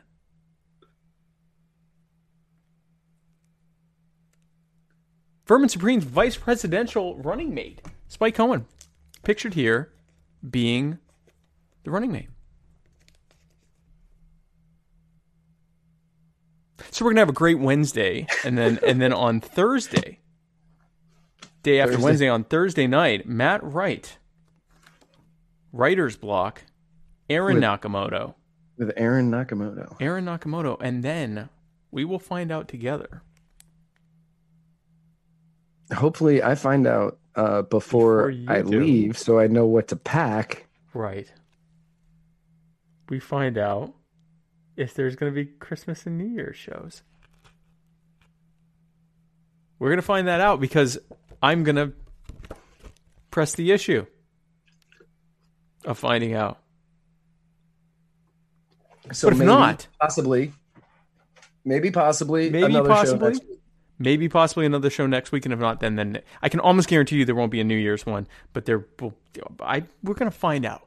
It might even just be a short one. I'm already negotiating, and we'll figure that out. Let's not negotiate that because that's really hard for us to deliver on. Right, it's a bad faith negotiation. That's a really bad faith. It's a bad faith negotiation. It's going to be a short episode on Christmas. And so, yeah. So, if we don't see you then, have a happy Merry Christmas. Champion, Spike needs an apprentice-like media vehicle to increase name recognition. I believe this is very apprentice-like, except tolerable without as many obnoxious people. We could have people on and fire them, though. I'm fine with that. Oh, yeah. We just can't say you're fired. We could just say get out. GTFO. GTFO. GT, write the FO. GTFO. Just GTFO. GTFO. Because I have to go GTFO. It's like the worst. So if you don't see us, then have a great Christmas, Hanukkah, I think Kwanzaa, if that hasn't already started yet, and then New Year's, in whatever particular order you want to celebrate those, probably whatever they are on the calendar. And then all the same week this year. Right. Yeah, they are. So there's going to be a lot of fun times at Walmart. And then first week Tuesday, right back here, first week of January, for the Muddy Waters of Freedom, where we will be doing it 2020 style. We got that 2020 vision. Got that 2020. We both got glasses on for that 2020. And then sometime we were going to have a very Coppinger holiday special, but we had some conflicts of schedule. And so we are trying to get a very Coppinger Ukrainian Christmas special. Ukrainian Christmas special. So we're going to see if we can make that work. So we will let you know Merry Christmas in Ukrainian. And yeah. So Matt, if someone were to want to find out more about the 10-point verbal contract with a verbal agreement for an even better America and other things related to Muddy Waters Media, where would they go to do that? Well, if they want to know about the 10-point verbal contract with America, they could go to spike2020.com. Oh, yes. If they wanted to do the other stuff, the Muddy Waters stuff. If they wanted to do the Muddy Waters stuff, they could go to Facebook at facebook.com/Muddy Waters Free. Let me try that again. Muddy Waters Media. Yeah, they can go to Facebook at facebook.com/muddiedwatersmedia. You can go to Instagram at muddiedwatersmedia. You can go to Twitter at muddied_waters. You can go to YouTube at youtube.com/muddiedwatersmedia. You can go to the greatest social media experience out there today, which is Flote, flote.app/muddiedwatersmedia. You could find all of our audio at anchor.fm/muddiedwatersmedia. Nope. Muddy Waters. Just Muddy Waters. Just Muddy Waters. Just Muddy Waters. Anchor.fm/Muddied Waters. I really need to write these down. Every time you're like, at Instagram. Anyway. Yeah, it's the Anchor FM that gets me every time because I'm like, crap, is that Muddy Waters or Muddy Waters Media? You could literally just write these down somewhere. I know. You would think I would just have it taped right here. It hasn't changed in months. Really? And if it did, you could just change it. Could. Yeah. And you can find this and every other episode at muddiedwatersmedia.com. Muddy Waters Media taking over soon, the White House, or at least whatever part of the White House the vice president resides in. All official White House briefs will be given through Muddied Waters Media. Yes. Official policy proposal right there. Actually happening. So guys, thanks again for tuning in. We will talk to you soon. TikTok is Muddied Waters Media. Oh yeah, TikTok. Nothing on there yet. Nothing on but there. That's going to be changing soon. Going to be changing soon. Going to have some fun. Password. So guys, thanks again for tuning in. We will either see you next week or next year. And where we're going, we don't need roads, but we do need badgers.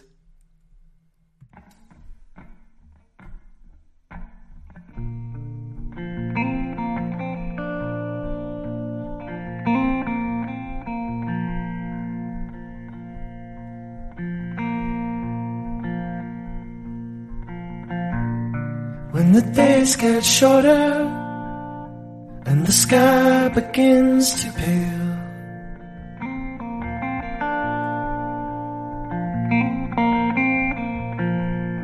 when the winds are howling down the high-walled cobbled lane, I write my name in the sycamore leaves and sign it with a kiss.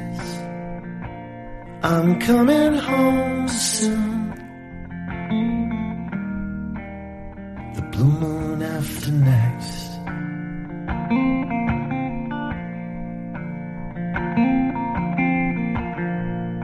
When the night is hollow and shadows crowd the lawn,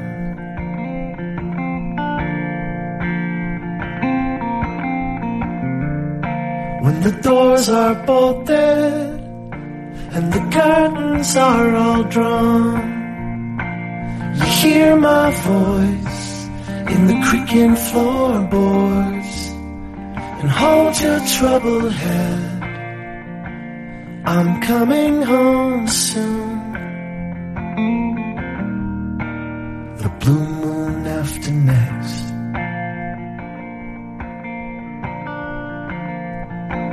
I am the thing that stands outside your bedroom door and whispers through the keyhole.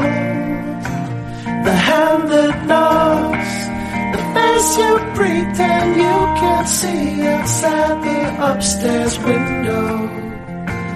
If I am not welcome, you can tell me.